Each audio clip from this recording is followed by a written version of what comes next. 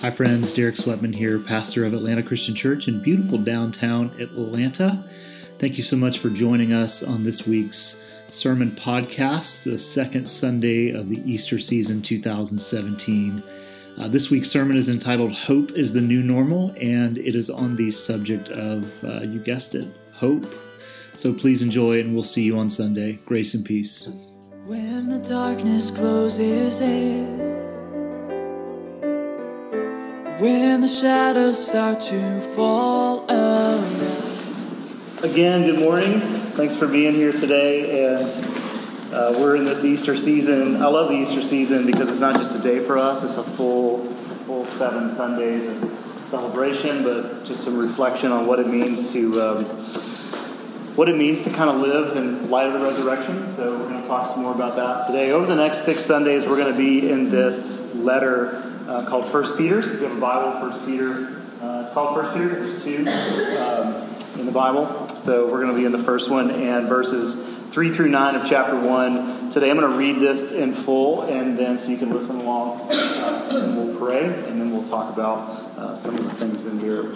Are you ready? Yes. Are you excited? Yes. Thank you. I got some things to say. All right, here we go. Verse 3, Blessed be the God and Father of our Lord Jesus Christ, according to his great mercy.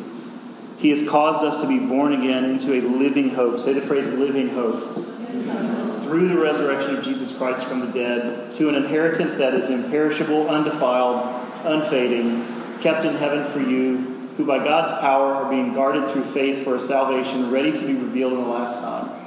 In this you rejoice, though now for a little while, if necessary, you have been grieved by various trials, so that the tested genuineness of your faith, more precious than gold that perishes though it is tested by fire, may be found to result in praise and glory and honor at the revelation of Jesus Christ. Though you have not seen him, you love him. Though you do not now see him, you believe in him and rejoice with joy that is inexpressible and filled with glory, obtaining the outcome of your faith, the salvation of your souls. Let's pray just for a moment. God, thank you for this day. Thank you for these words from your servant Peter speaking to us down through these years. Help us to see something new and here and fresh for our lives today. In your name we pray, and everyone said, Amen. So there are 4 gospel accounts in the Bible: Matthew, Mark, Luke, John. Let's say those together. Matthew, Mark, Luke, John. Very good. You guys are great students. Okay. Beyond that, beyond the biographies of Jesus that we have in our New Testaments, most of the New Testament is a collection of people's mail. That's pretty much what it is. It's intercepted correspondence that we've put in our Bibles. There's really no way of knowing how many letters were written and sent to individuals and churches in the first decades, even centuries of church history. It's thousands upon thousands upon thousands. Now I say we like you and I, like we have a collection, but I'm saying we as a people in libraries and in books, we have hundreds and hundreds of these ancient letters of church leaders, church fathers and mothers writing to various congregations and individuals. But only a few of these ended up, and there are writings like that in the Bible. But these are real letters written by real people to people living in very real situations. And the letters are mostly about how they are to live out their faith in the resurrected Jesus on the street level of their first century day-to-day life. So these letters are they're like coaching letters. They help shape the faith of people living in very real situations at that time. And these letters were also obviously very occasional or contextual. They're personal. So if we know the occasion, we can kind of learn something for ourselves. So to help us do that, because I just like to do these sorts of things, we'll look at verse 1. This is how Peter starts the letter. Peter, an apostle of Jesus Christ, to those who are elect, and I've highlighted for you, say the word exiles. This is a term that Peter uses throughout the letter. It's kind of a nickname for his audience. What is an exile? An exile is someone who's not at home. An exile is someone who feels displaced, whether by force or by choice. An exile doesn't feel like they're at home. They don't feel like their feet are secure on the ground. Now, in the Jewish history, exile has a story. Exile has a massive story that fills pages of our Old Testament, that the Jews lived in exile in Babylonian cities. And so Peter might be referencing that as a touch point, but he's giving this nickname to his audience because he knows his audience feels a bit like they're not at home. They feel marginalized. They feel separated. They feel outcast. Why? Well, it has something to do with their faith. This is interesting too. Exiles of the dispersion of Pontus, Galatia, Cappadocia, and Bithynia. Say Bithynia. Now, why did I highlight that? Because it's like the coolest name up there. Bithynia is interesting. It tells us a little bit about the context of Peter's audience. So Bithynia is a Roman city, obviously, and the governor of Bithynia at the turn of the 2nd century is named Pliny the Younger.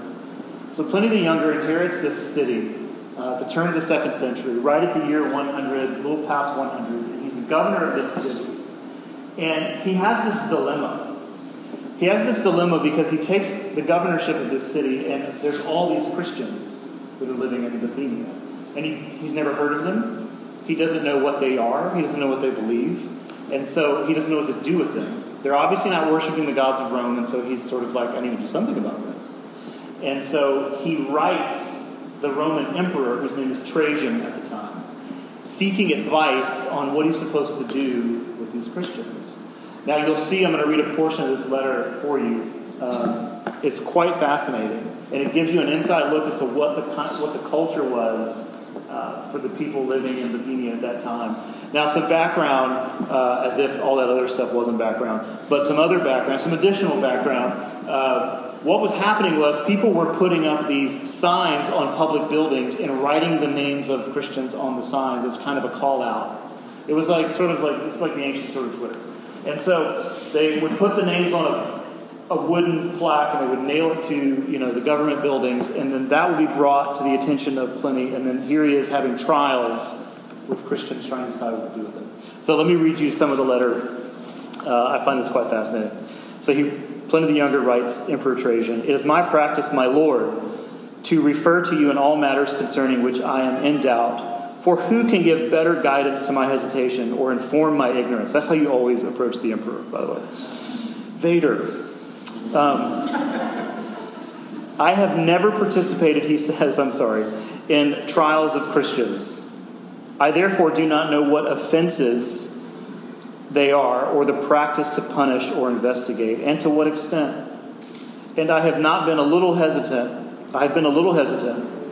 as to whether there should be any distinction on account of age, or no difference between the very young and the more mature, whether pardon is to be granted for repentance, or if any man has once been a Christian, it does him no good to cease to be one, whether the name itself, even without offenses, or only the offenses associated with the name are to be punished." So that's the introduction. And he says, "Meanwhile, in the case of those who were denounced to me as Christians, those who were called out, I have observed the following procedure.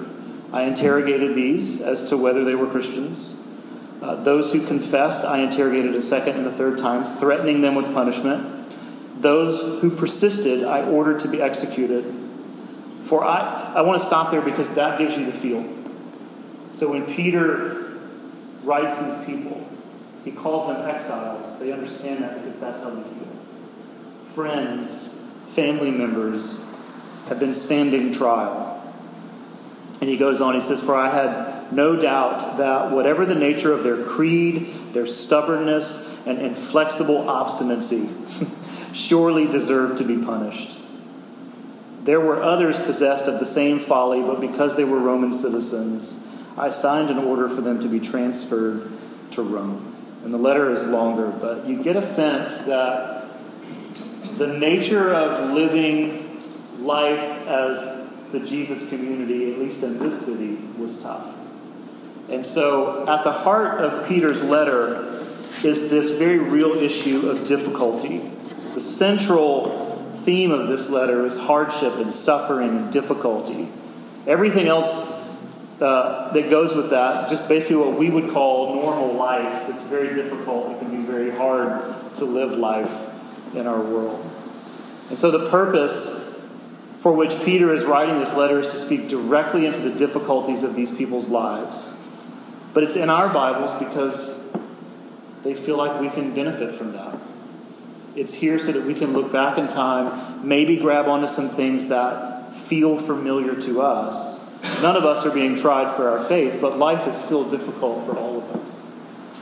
And so there are definitely things that we can glean from this letter. And in the opening of our text, Peter writes, again, just repeating what I've already read, but blessed be the God our Father, the Lord Jesus Christ, according to his great mercy, he has caused us to be born again into a living hope through the resurrection of Jesus Christ from the dead. There's a lot going on in just that little section of the letter, and it all circles around the resurrection of Jesus. And basically it's Peter like saying, because of the resurrection, we now live like this. We now operate this way in our world. But at the center is a way of life that Peter points to, and it's a way of life that we're called to live because of the resurrection. And that's what I want to talk about today, and it's this life of hope. Specifically, this phrase, a living hope. Say that again, a living hope. Let's talk about hope and resurrection just for a second. They go together, don't they? Resurrection and hope go together. Easter, as we talked about last week, Easter commercials our good future. That's what it is. It reminds us that death doesn't have the last word. That's a great thing to know, and that our future is a resurrected future. It's good for us, all of us individually and as a church, to curate that hope, to keep that alive, to keep it functioning. Funerals are a time when this type of hope is most real. Because when you go to a funeral, I don't want to bring the day down. It's Easter season, but let me just say what you already know. When you go to a funeral, everybody is staring at their future. Right? We don't get out of this without that. That's how that works. You know, I'm always like, Jesus, just come back. That'd be great, because I don't want to do that. You know? Anybody else with me on that? But as I get older, I'm like, he's kind of tarrying, you know? But we're all looking down the aisle of our very own future. And so we not only have this resurrection hope for the person we know and love, but we also contemplate that for ourselves. And resurrection and hope, they just go together. It's a future hope, something we keep our sights on, keeps us moving. But the reminder here is to move through the world not with a hope, but as a living hope. It's active. That hope is somehow animated in us. Now that's what I want to focus on as a community this morning. That hope is somehow animated in our lives. The resurrection doesn't just change our future, but it reshapes our present, it reshapes our here and now, and it reshapes how we live in the world that we inhabit. And at the center of that truth is that we would be a hopeful people. Now, to get us there, let's talk about grumpy people. I want to talk about a grumpy people. There's a whole section, so buckle up. If I had to ask you who in your friendship group was the grumpy one, someone just said a name. And then identify that person in your group who is the most likely to bring every conversation down. Could you name that person? Please don't name that person. But could you name that person? Of course you could name that person. Is it the whole group, maybe? Now, if you can't think of a person, it's you. Okay? If you're like, we're shipshape, everything's good in my group, it's you. Okay? Every group needs one, I think, and it's probably you if you can't name that person. Now, I've been a pastor. I worked at Kroger, got fired at Kroger in high school, worked at, because the customer's always right,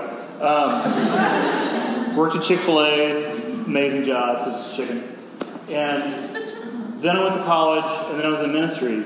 So my whole adult life has been doing what I'm doing right now. I'm 44, so I've spent a lot of time doing this.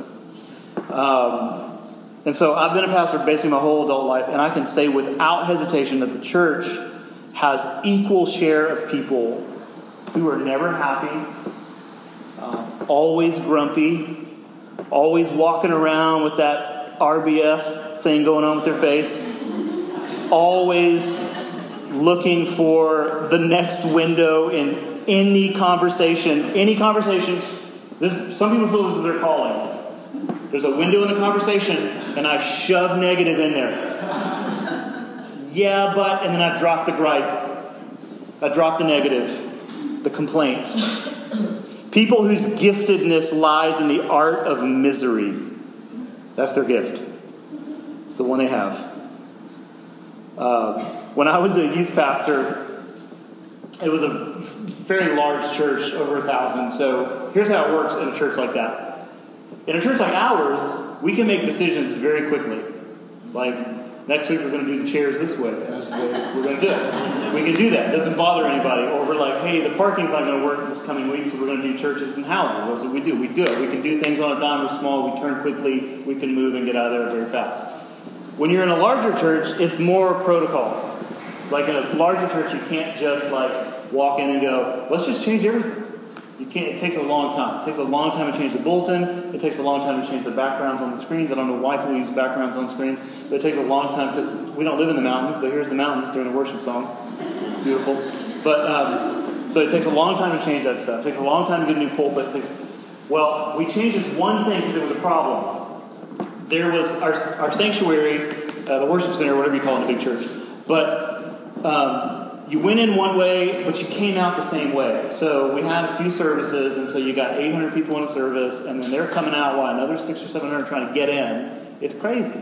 People bumping into it just took forever. It'd be like 4 songs in, and we finally got people through. Kind of like here, but you guys are just late. So, but thank you, Mark.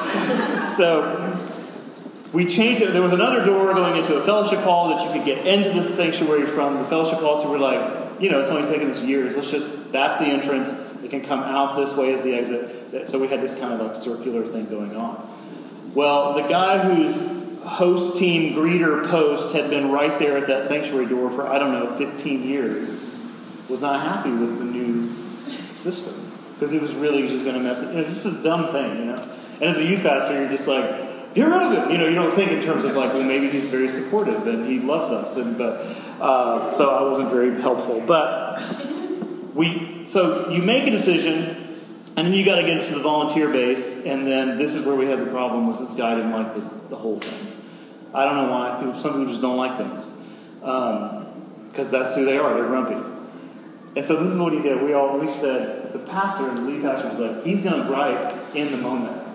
So let's all hang out in the lobby and see if he does it. Not to stop him, because who cares? It's just funny. But he's literally standing at the door with the bulletins, and people are coming in. As he gives them the bulletin, this is what he says to them. They want y'all to go that way. That's what he said to everybody. They. This is no longer we, is what he did. They. Who's the they in a church? I'll tell you who the they is. It's me. It's the guy getting paid. It's the leadership. That's the they. So it's the they in you have a they in your job. They want us to do this. This is the faceless person you can throw complaints at. But he was just, they want y'all to go, like, he just hated it so much that he disassociated himself with the whole decision. They want y'all to go, I have to do the accent. Okay.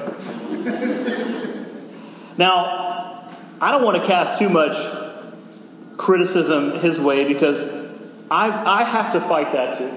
I didn't get one of those superlatives in high school, most likely to, whatever. I didn't get one of those. It's mostly because they didn't have the category of most likely to complain about everything. Anything and everything. If they had that, I'd be in the yearbook. But I still have to fight this too. Because I am opinionated. I can be grumpy.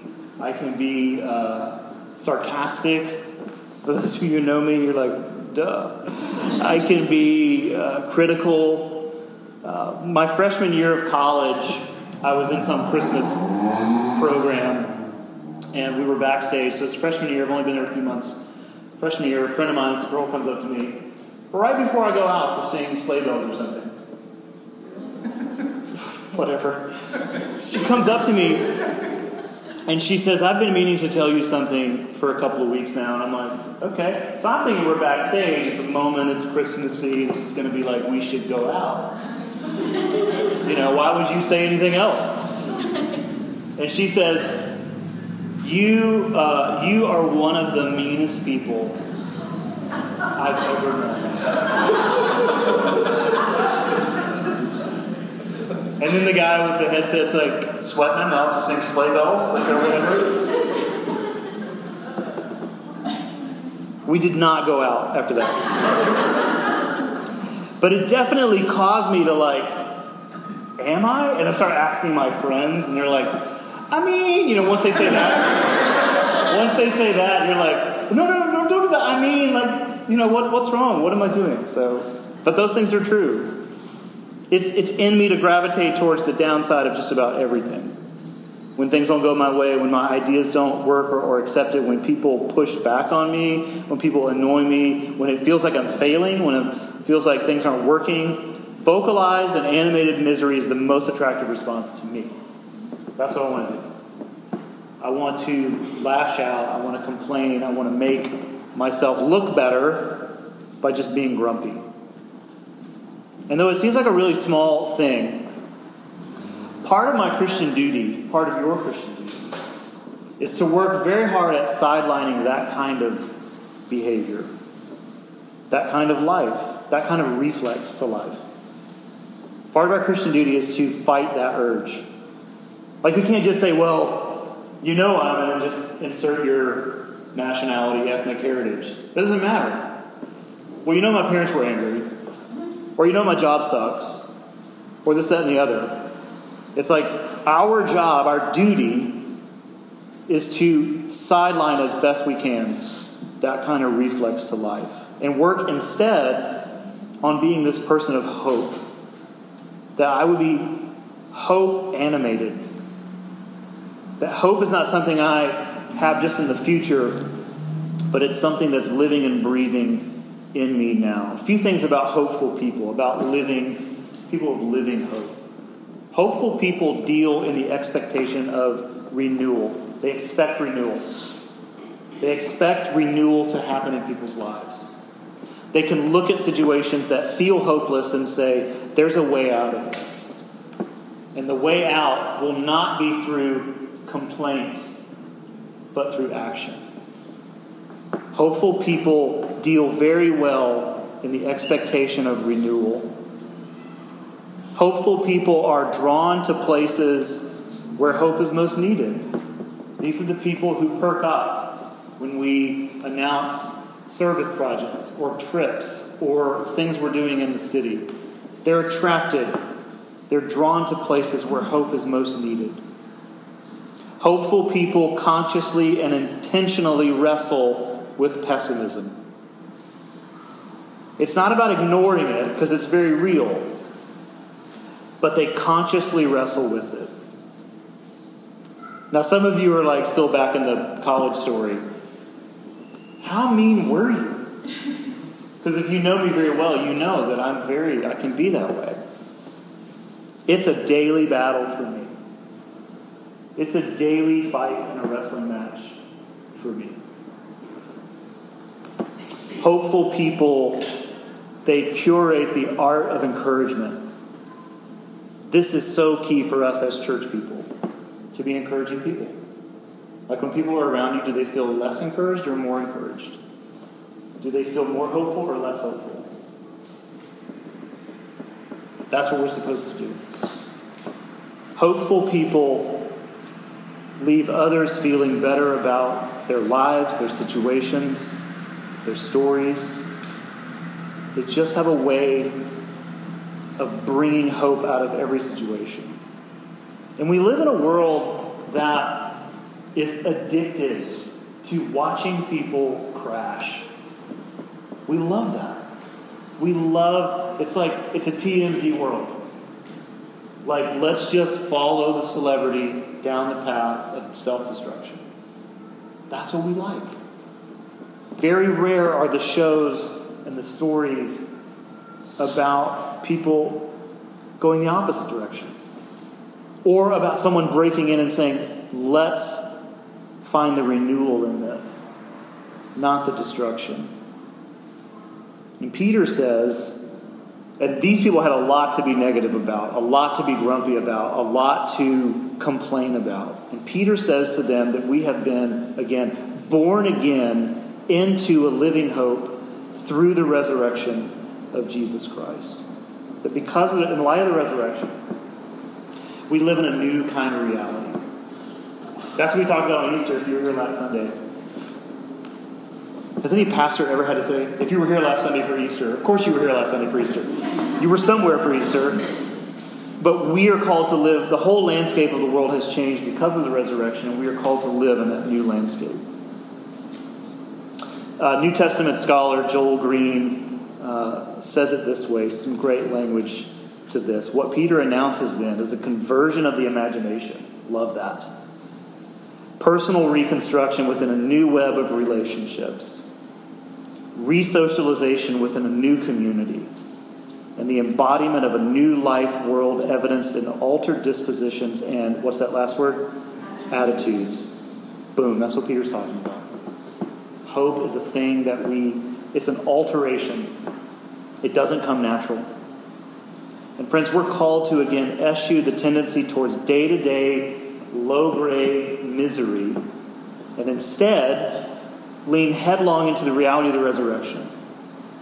We are made to be an Easter people, not a Lenten people. We leave Lent and we enter the new reality. The tomb is empty. That means things are going to work out. God has this under control. There's hope beyond this life, but our task is to be that hope now. A living hope. From the front of your bulletin, N.T. Wright says, Jesus' resurrection is the beginning of God's new project, not to snatch people away from earth to heaven, but to colonize earth with what? The life of heaven. That's our job. As a community of people, as a church family, let's give the Easter season over to hope. Let's sideline all the stuff that's anti-hope for just a season. It's unfair for me to say to myself and to you, hey, just be hopeful from now on forever. Because we're going to go through seasons where we're not. But let's at least dedicate this season to working hard and wrestling with making hope primary in our lives, in our conversations, even in our deepest thoughts. Let us be a living hope to our neighbors, our co-workers, our friends, family, in the coming weeks. Let's push back on the old self. That self that Lent always reminds us of. And let's take steps towards being a people of hope, people living in light of the resurrection. Amen?